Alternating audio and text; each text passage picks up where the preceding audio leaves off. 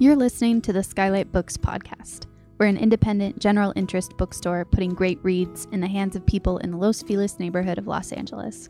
Hosted by resident Skylighters, we're here to bring you new and exciting author conversations, group reads, and bookseller chats. Happy listening.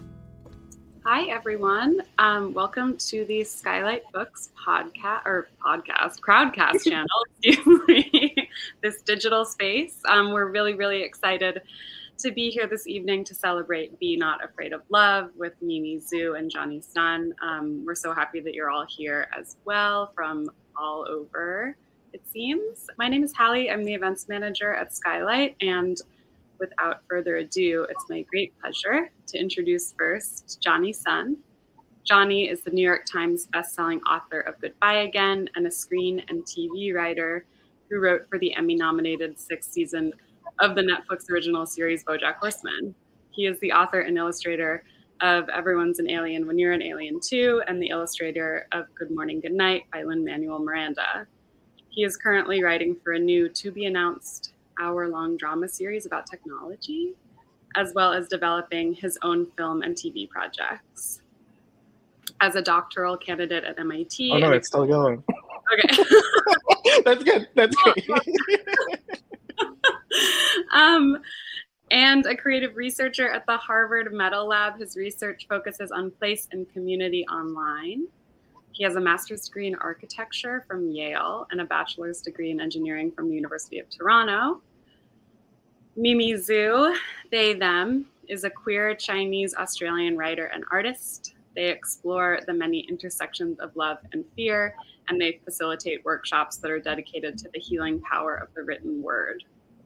Their work has been featured in the New York Times, Paper, ID, The Guardian, Printed Matter, Vice, and more.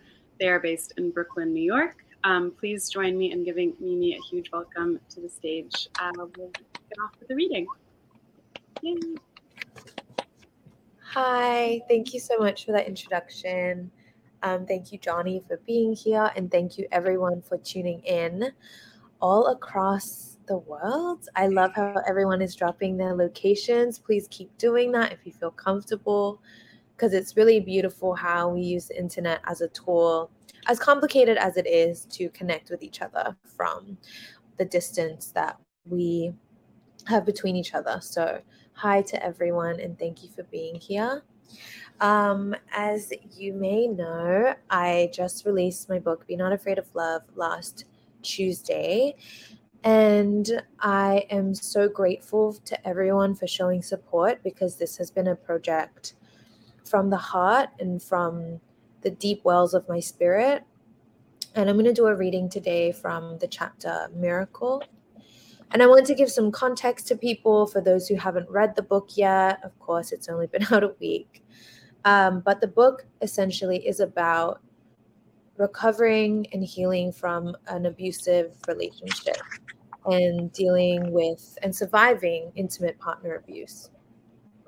And that has been a journey that's allowed me to deconstruct and reconstruct everything I knew about love through nature, through queer community, and most of all, through myself. So the beginning of the book kind of details the toxic relationship, especially an assault that I survived around 5 years ago now. And it's been a really long, arduous, beautiful, treacherous, honest, moving journey. And so today, because I feel quite overwhelmed, but I feel very miraculous that I have survived and that I got to make this art, create something. I want to read to you about miracles, because I believe that my survival was a miracle.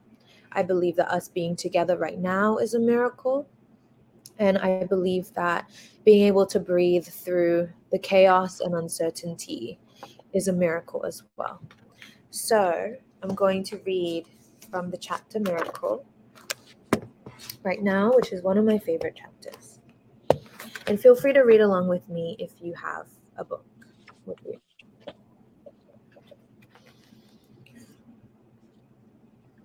Curiosity is conditioned out of so many of us from an early age.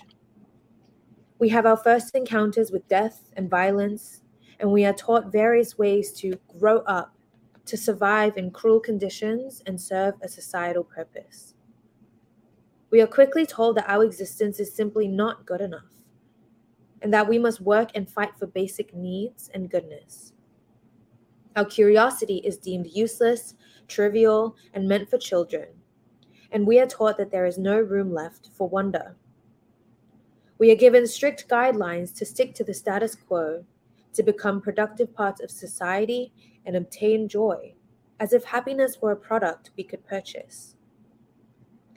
We become enticed by the universes that we see through our blue screens, and we become so convinced by these simulations of living that we forget how to live. In the digital age, we are torn in so many directions, pulled toward a realm that begs us to consume more and notice less.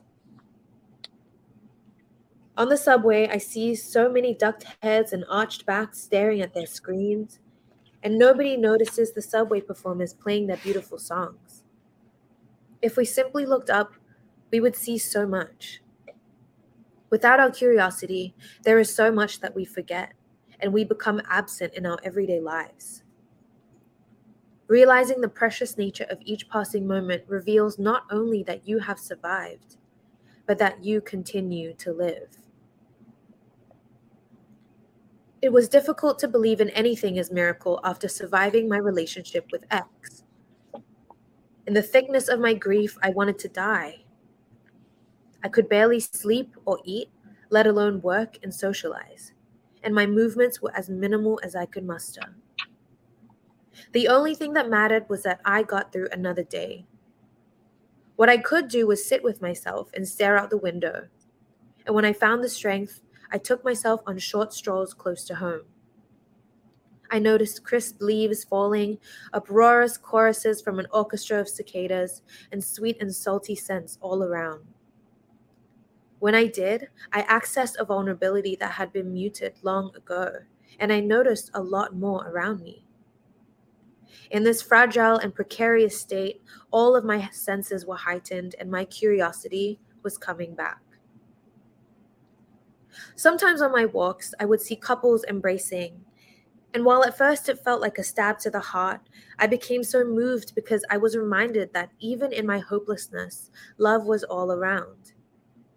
It did not have to be mine, but it was still connected to me. I felt lucky to bear witness to love.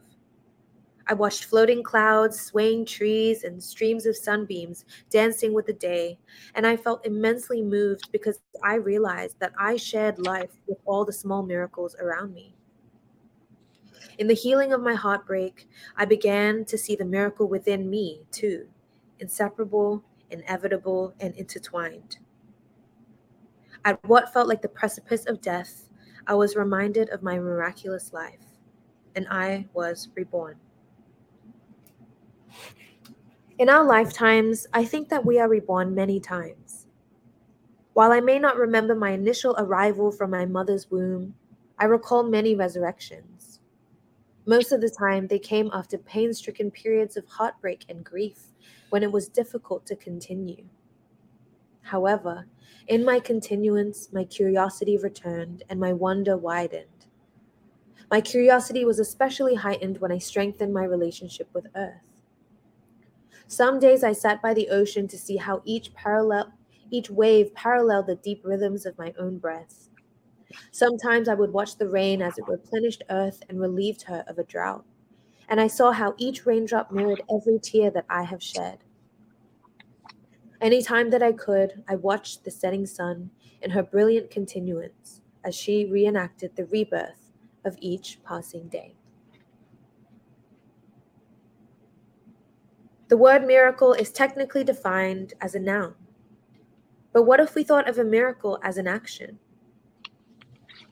In the same way that bell hooks describes love as a verb, what if we believed that we are engaging in miracle as a movement and that we are constantly miracling with every sacred breath? If we believed as we grow from children into adults that every single breath we take is an enactment of miracle making, then perhaps we could see life as a gift instead of something we must prove ourselves worthy of. What would shift in our world if we believed in ourselves as living miracles? Thank you.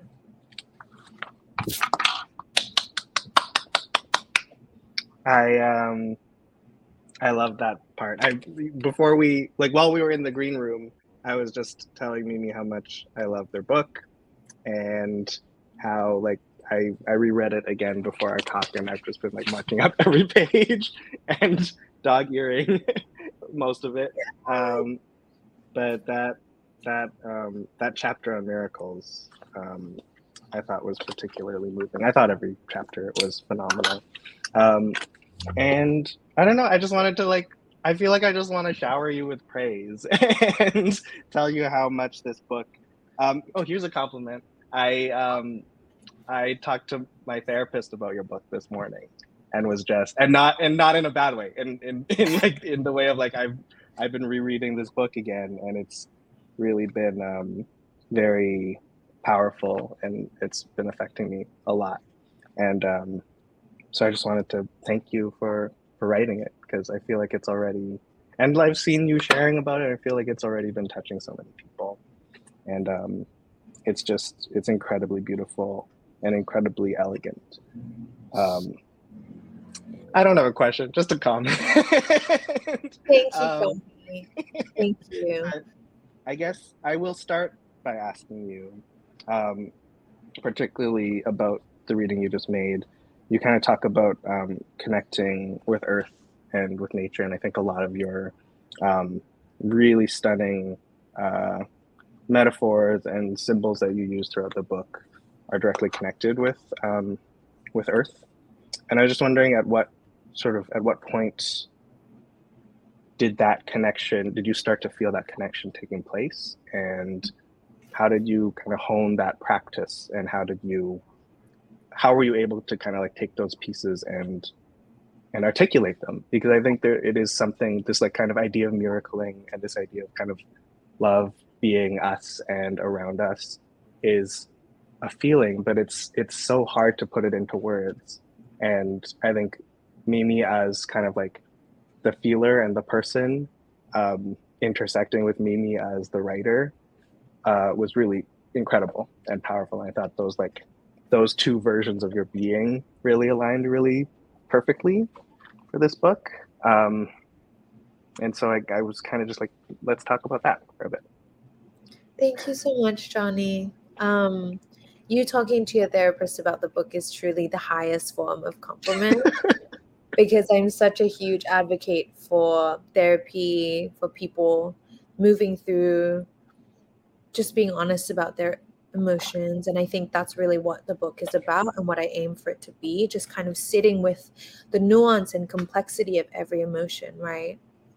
And naturally, in the world that we live in, which is so complex and layered, it complicates our emotions as well. And I think in my book, I really want to zoom in, zoom out, zoom in, zoom out.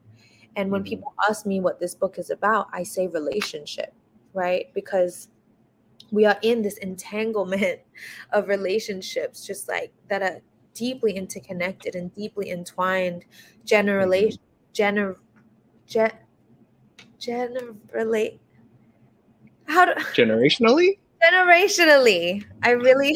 I was like, what am I saying? That was a tongue twister. Yes, I glitched. That, and spiritually too. I feel like it's just an ongoing plethora of emotions that are kind of unwinding and causing these beautiful interconnections. And I think that actually starts with ourselves. I think that starts with our childhood, our curiosities that are grounded in childhood, and the mother that we come from, not just, the maternal figures in our lives, but also Mother Earth, right? And so when I talk about this book being about relationships, I actually am calling people to investigate every relationship that they are in. And I think something that really clicked for me was that as I was writing about my relationship with X, which was a relationship that took so much space and time and weight in my life, I actually had to then explore my other relationships in my life, not just with my friends, my family, but also with the state, with state violence, right? With immigration, with white supremacy. And then on top of that, investigating my relationship with Earth and climate change and global warming and all of those things. And while that all seems like an interconnected web, while I'm looking at all these relationships, I'm seeing the core of it. And at the core of it is like me and my fear and my love. Mm-hmm. And the kind of force that is feeling that fear and my love a lot of the time is my child self. Mm-hmm. So that's like a very like long-winded way of basically saying that I think returning to Earth can be a very simple act, but mm-hmm. we live in such a complicated society and world that tries to make us forget about the simple miracle of Earth.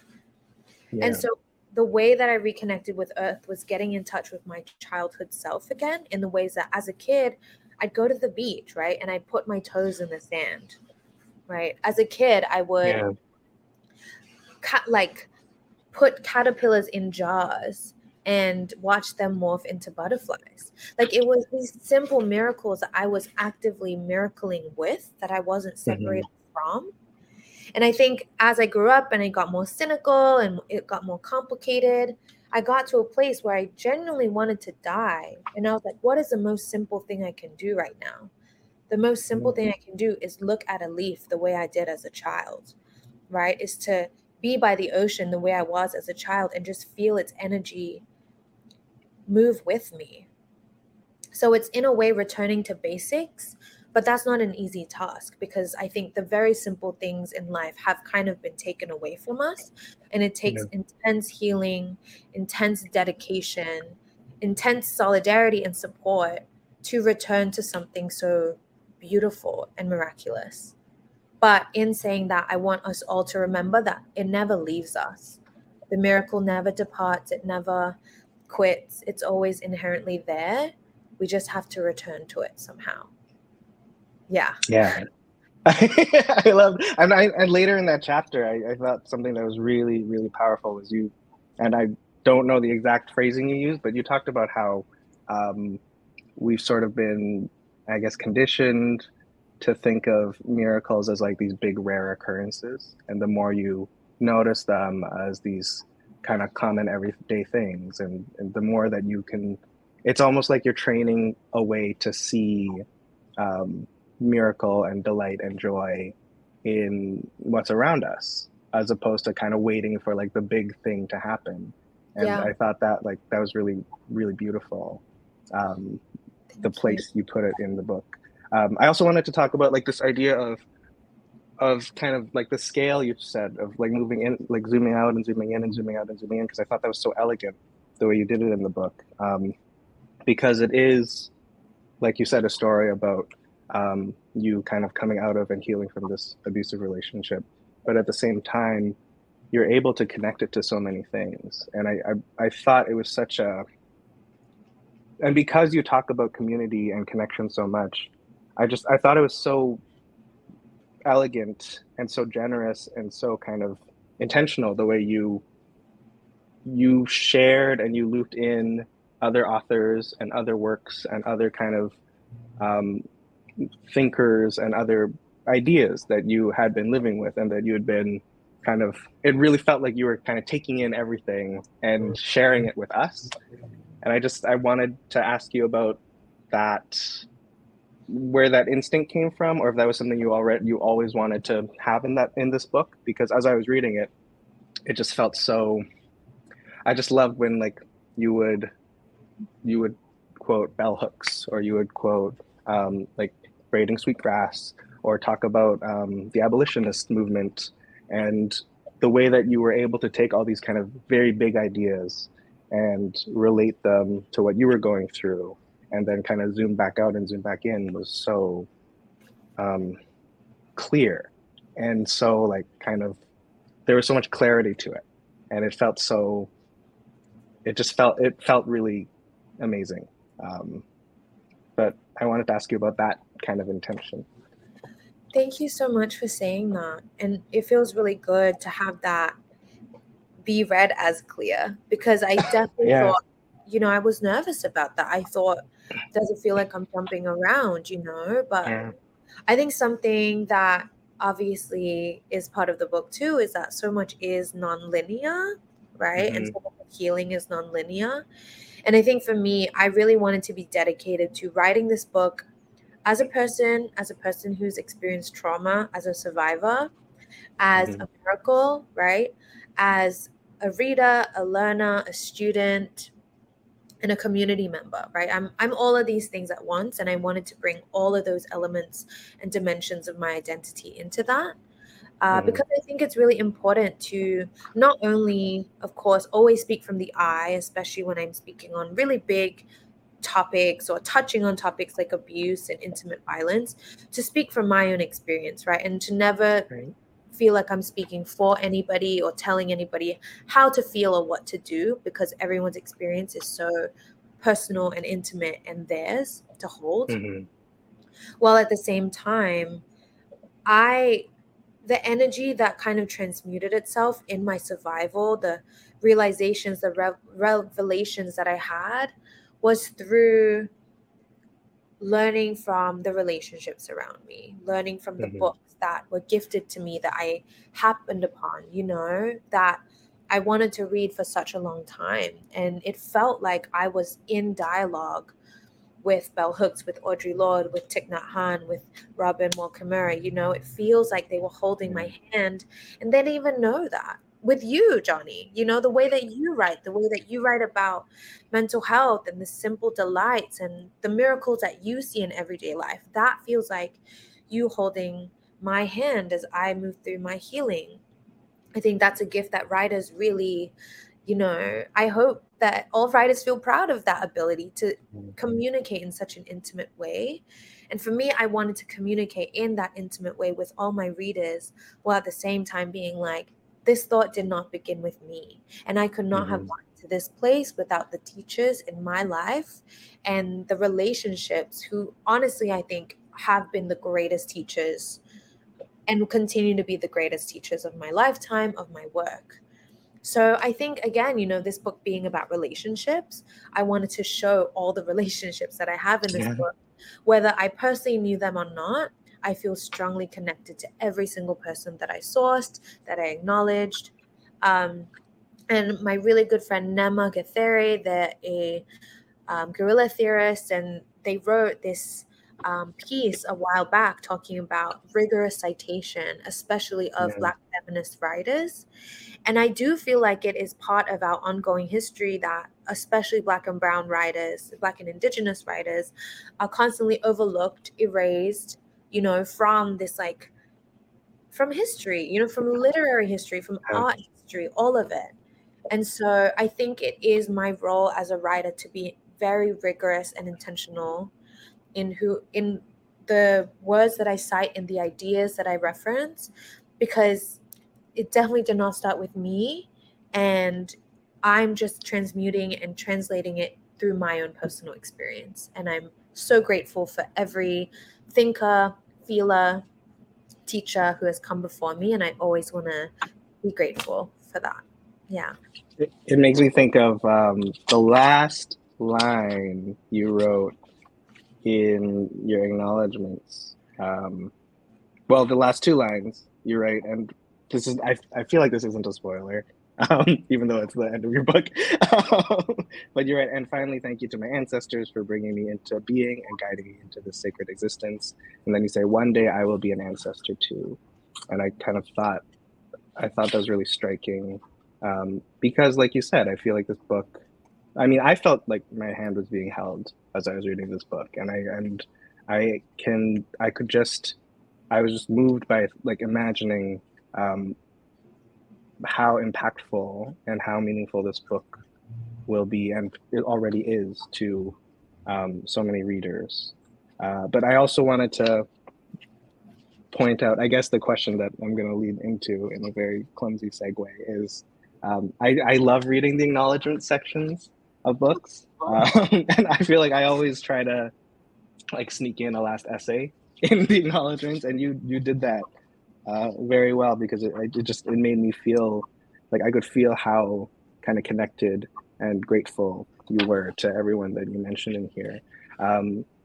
So I guess I want to hear a bit more about the process of like the process of the community that helped you write this book specifically, your editors, friends of yours who are writers, kind of and also just because I think because I'm so struck by how elegant this is, I'm just like, I want to know.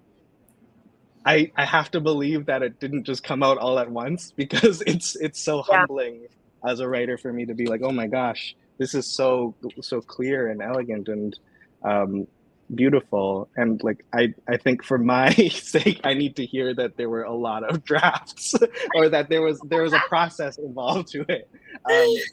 Just because I want to hear about that, and like what when you had, I guess when you had pitched it, or if you had pitched it, even what sort of was that book originally in your mind, and when did it change? Was it always going to be kind of this kind of telling of your relationship with X? Was it always going to be modeled after the stages of grief, or when did those kind of start to come into play, and when did that start to become clear? Yeah, I love that you use the word elegant to describe my writing. Like, it means so much to me because I write about really messy shit. Like, that's kind of what I think a lot of my writing has veered toward. I, have read some of my old newsletters and my older pieces, and I think there was always a part of me, especially when I was younger, that was a little scared to show the more messy, uncertain, ugly shadows, right, that I have dealt with, that I've been confronted with. But I think as an artist who has grown, as a person who has grown, as a spirit who has grown, I've become a lot less afraid of the shadows that I know, are with me. And I think the way this book came to be, maybe the way that it sounds elegant, is because I finally sat with it all, right? And I think definitely at first, I actually thought the book would be maybe a bit more motivational, that meaning less insight into my very painful experiences. I actually did not expect to write so in depth about the trauma that I've endured. I kind of always wanted to kind of keep that really close to my chest. And of course, it was like a reaction based on fear. But as I was writing it, as I was even pitching it and, working with my editor and agent, I realized that if I was to write something, right, I needed it to be really, really true. And that meaning that it had to be deeply honest, and it had to zoom in and zoom out and zoom in and zoom out, because that's what I think about on a daily basis, right? That's how I relate to the world around me. That's how I've healed, to be honest. So I actually worked with an all Asian American team, which is so rare. Like, I've been blessed by the spirits, my ancestors, and I think my agent Claire is in the call right now. But Claire! Woo! Seriously, working with an all Asian American team was groundbreaking. I didn't think that was possible. I was always very intimidated of the publishing world because I come from a very DIY background. Like, my writing got traction because I was posting online, making my graphics in Microsoft Word, like, oh my gosh, that's phenomenal. I could not even afford a Photoshop membership, you know what I mean? And writing newsletters that I wanted to make sure were free and accessible to the public. And just having this group of Asian American women and femmes support me and back me has been so deeply transformative. And they actually allowed me to feel safe to explore the shadows. And so that's kind of how this book came into being, is that it morphed. Oh, Johnny, I promise you, it morphed so much. It was going to be way more like surface level, I think, at the beginning. We actually even talked about it just being a collection of my Instagram posts, right? And I think that's very different to what what this book has become, what I hold in my hands. But, for example, if it was a more coffee table book vibe or an art book, I think that wouldn't have felt like I was really saying what I needed to say, right? And I think like I really love the writing that I post on Instagram, but what I have posted there is only the surface layer of why I write about it. I think people have been so moved by what I share on Instagram, but I think up until now they haven't realized why I write it, why I'm so invested in healing, in community, in investigating my mistakes, my flaws, my shadows, my insecurities. Like, I'm so committed to writing about that stuff because I'm confronted with it constantly. And so it is because of my all Asian American team that I felt safe enough to vocalize a lot of these things and came up with the book that I have. So yeah, I'm really grateful, and I've actually really wanted to continue just working with fellow Cutie Pop writers and connecting with fellow Cutie Pop writers, you know, whether they've published anything or, you know, budding and aspiring writers who I think that's being a writer already. And just allowing us to feel safe in vocalizing the things that we were told were unimportant. That, I mean, the way you write about shame too, which I will not butcher in trying to say in my own words, but I feel like that chapter was also something that really, really struck me, because it made me understand that, like, I think I will speak for myself, but like, I feel like there are things that I did not realize I was kind of holding in a shameful way, or in a way that kind of related to like feelings of shame, and just the ways that you talk about kind of emerging out of that, or trying to be free from it. It's really powerful. And so for anyone who hasn't gotten to that part yet, watch out, because it's really great. And it made me think a lot about how kind of the discipline and the courage that you must have kind of worked on, and that you continue to work on, in order to be as truthful as you are and be as honest. Because it is, I think, the power of this book, like you said, is how you get into those the sort of like messier elements of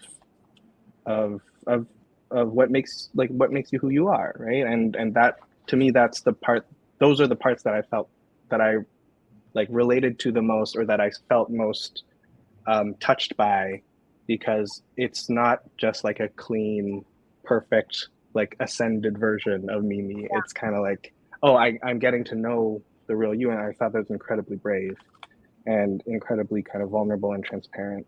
And I guess I want to talk about, you mentioned Instagram, and I think we both have come up where a specific generation of writers who've come up online, and as sort of, I don't even know what the term is anymore, but we're not content creators, but we're like artists who have kind of emerged, or found a voice, or found something online. And I've always felt this very messy relationship to the internet, because for a lot of the reasons you said, where there's a flattening effect. There is, in the book, you talk a lot about, and I really appreciated this, the kind of like capitalistic forces that like our current internet culture is built on, and how it's a tool for separation and a tool for flattening. And even though it promises connection, it kind of morphs it. It poisons that kind of idea of connection. But there is a paradox, because that's how we found each other, right? That's how we found, I can speak for myself. That's how I found most of my peers and friends and people I look up to and respect. And so I wanted to just like kind of, what do you think about all of this? Because it's so, I will say that I've started to sort of divest from producing work online, just because at some point it starts to feel like I mean, I think the process of writing books, which do let you explore things with more depth, it sort of lets you kind of see the matrix of the internet a little bit too clearly. Yeah. And it kind of, to me, I'm like, oh, I don't know how to, I thought I was being honest for a long time. Yeah. But now I don't know how to, because it feels so, like you said, so surface level. You can't get that much. Yeah. And it's something I've been struggling with a lot. So I wonder if you're struggling with that too.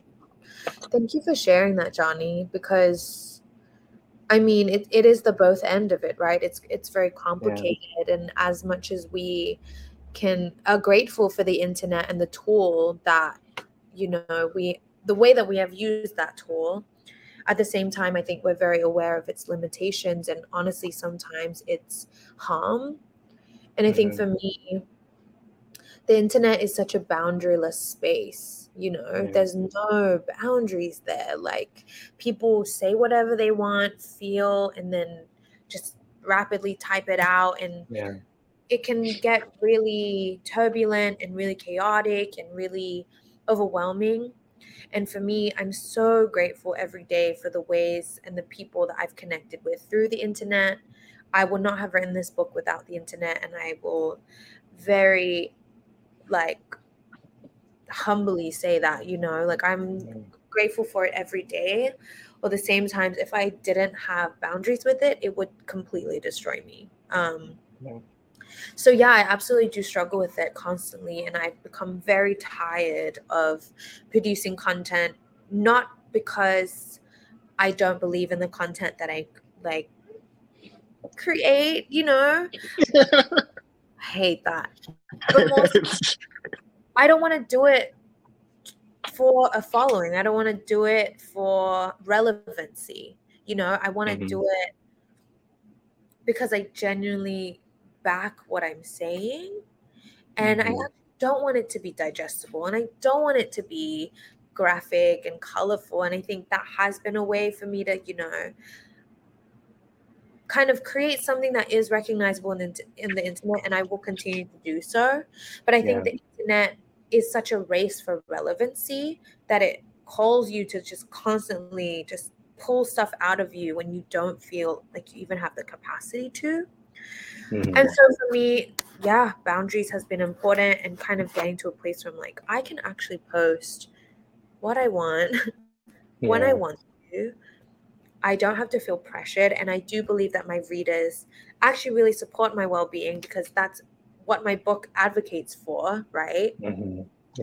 For my well-being, for everyone's well-being and healing, understanding that the boundaries I'm taking is not me, like, being insincere or forgetting or being forgettable or disposable, right?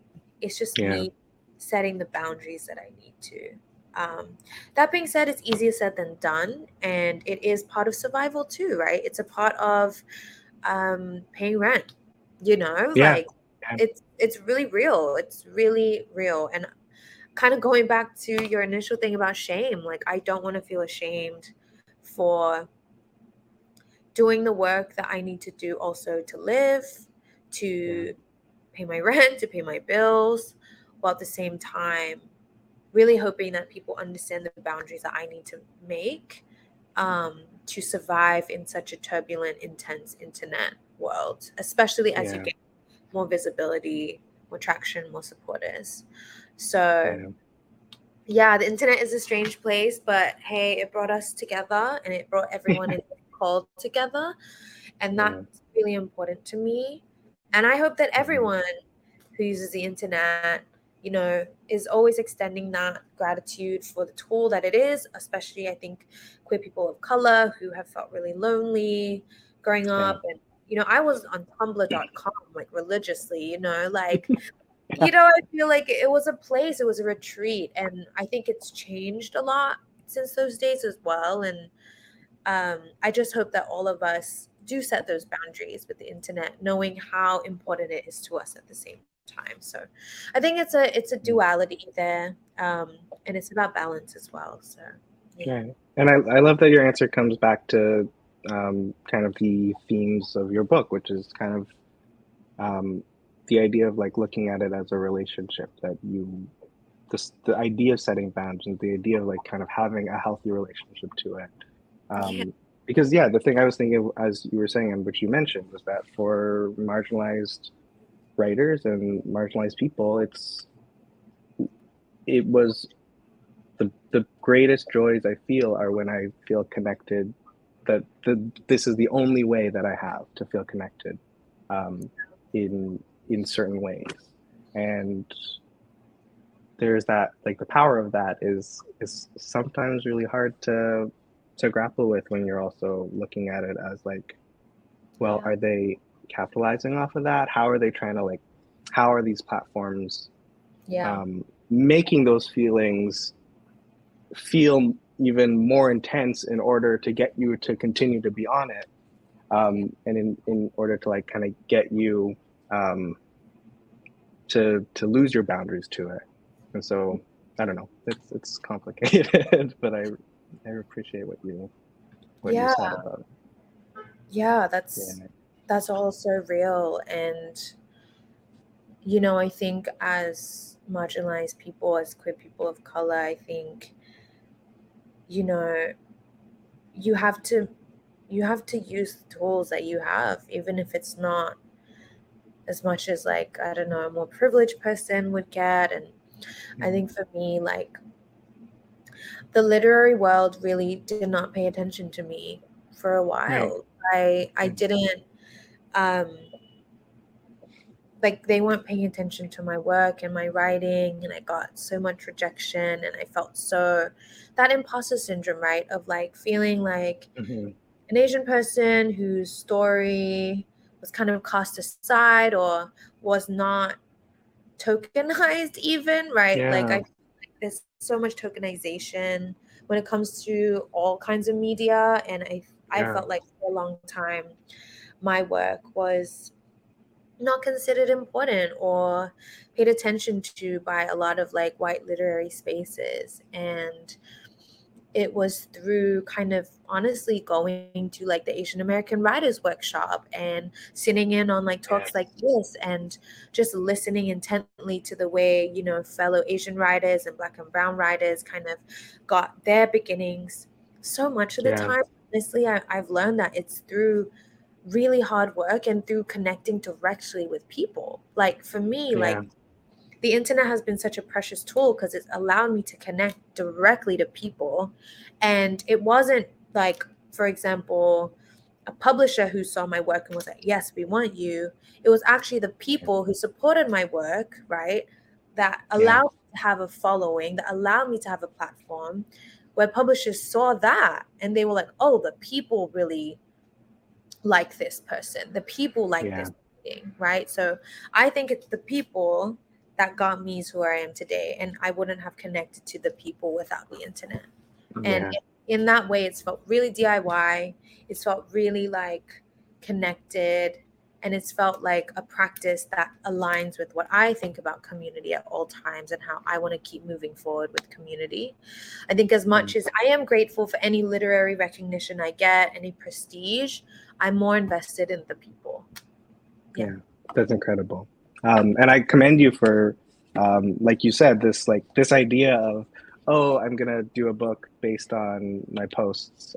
That, like, initial, I feel like that was my initial first thought of, like, when I was starting to think of a book. I was like, I'll just make it a book of tweets, and kind of like the evolution that, because I unfortunately I feel like I have a lot of, I guess I'd say sometimes I notice that the evolution doesn't always happen.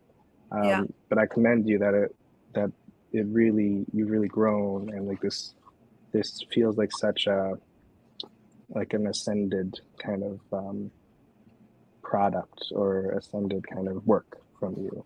I wanted to ask you about, kind of sticking to this theme of, I guess, like, the DIY-ness and the community of it.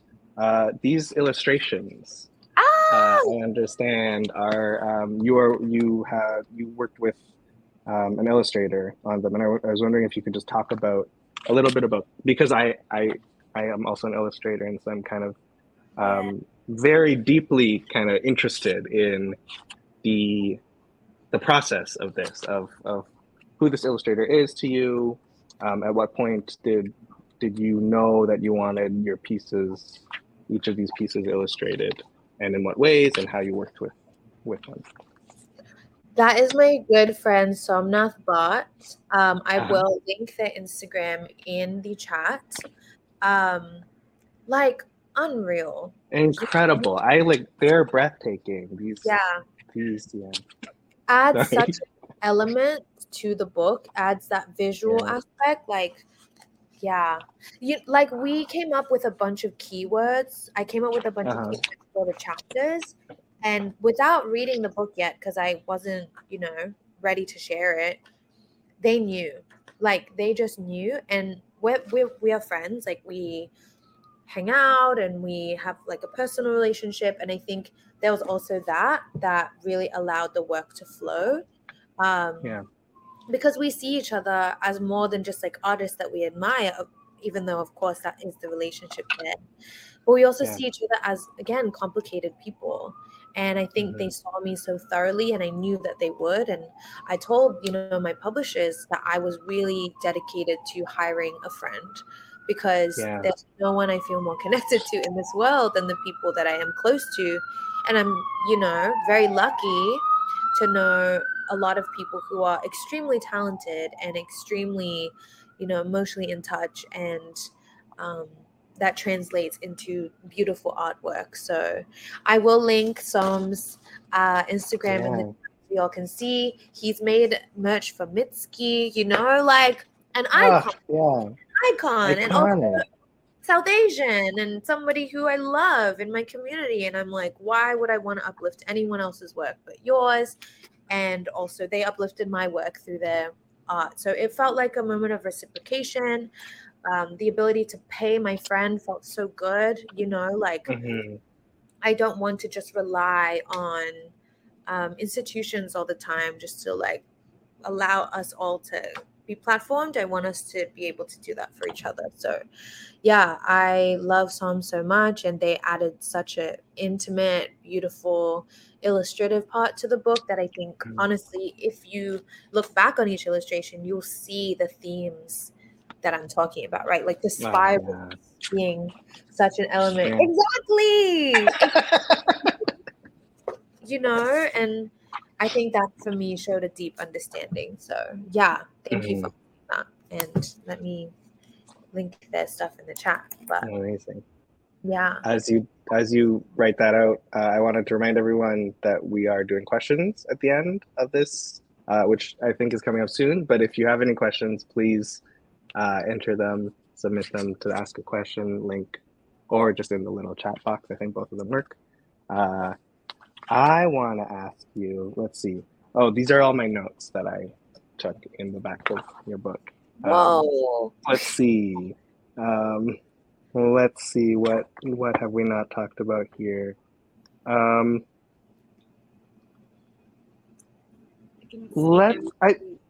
With an audience question, if you want to get started.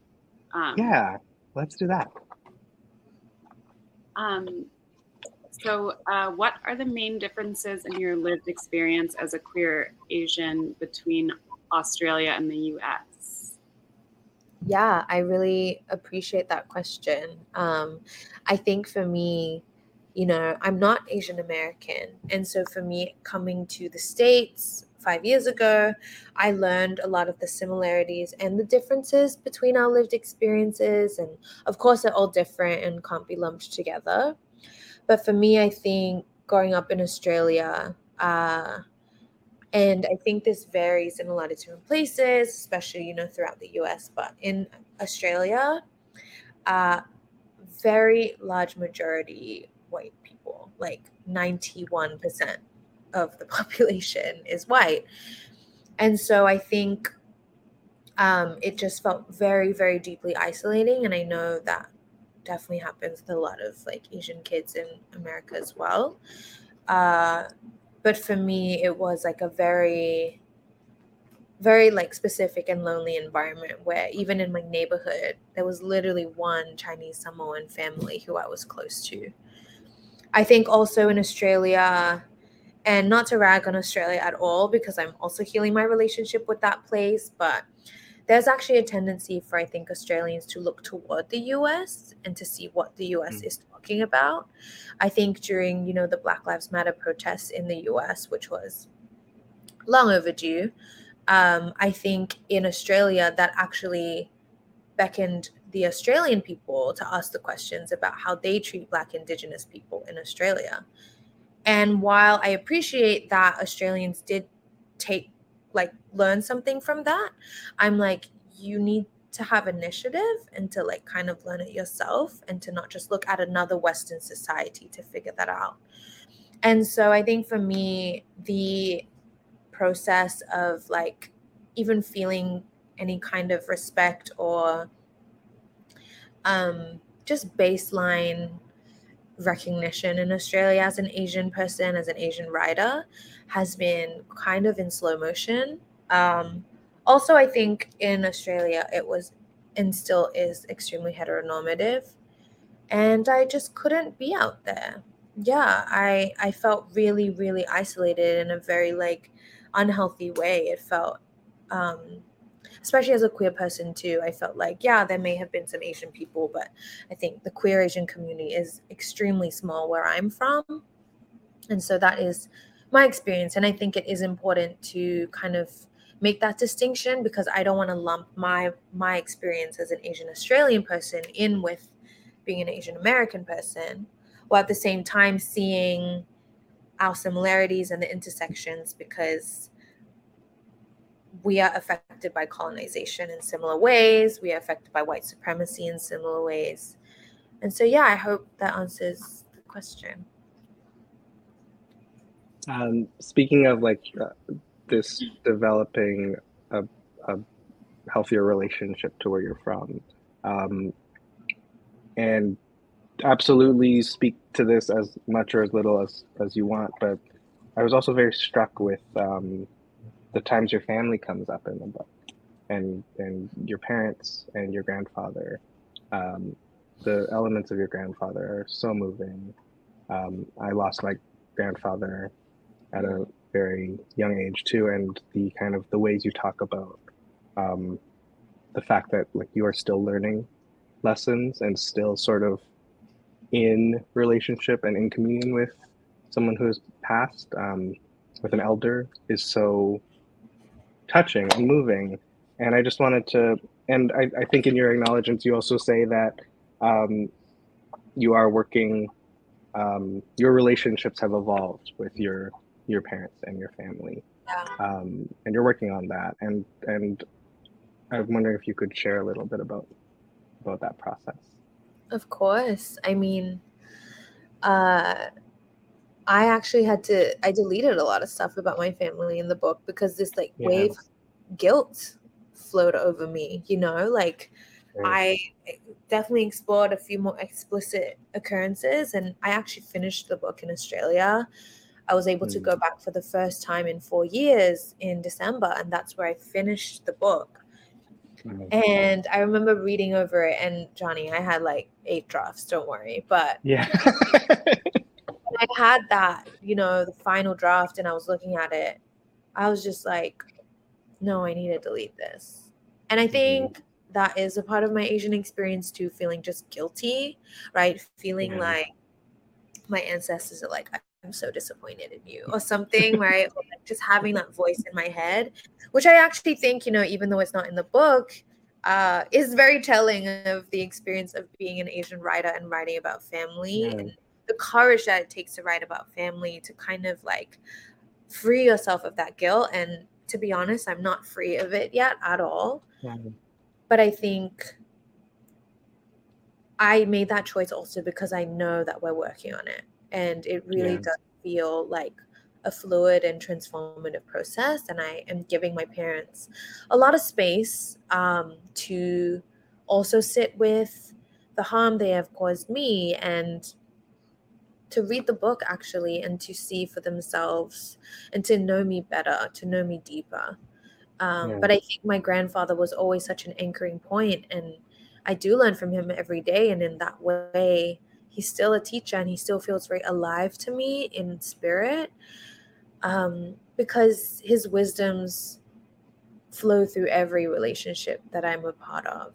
And I actually do want to write about my family in my next book, and I want to write about it with compassion, because I am seeing how we're healing right now, while also being honest about the harm that I think intergenerational trauma can cause. And I think my role in my family as someone who wants to end those cycles of harm, I think, I've felt so closed about that for such a long time, but I feel myself opening to the truth of my family, and how also, like, if I'm talking about romantic relationships, I think inevitably my family does play a role in how I treat my lovers, because they're the first experience of love that I've ever had. So, yeah.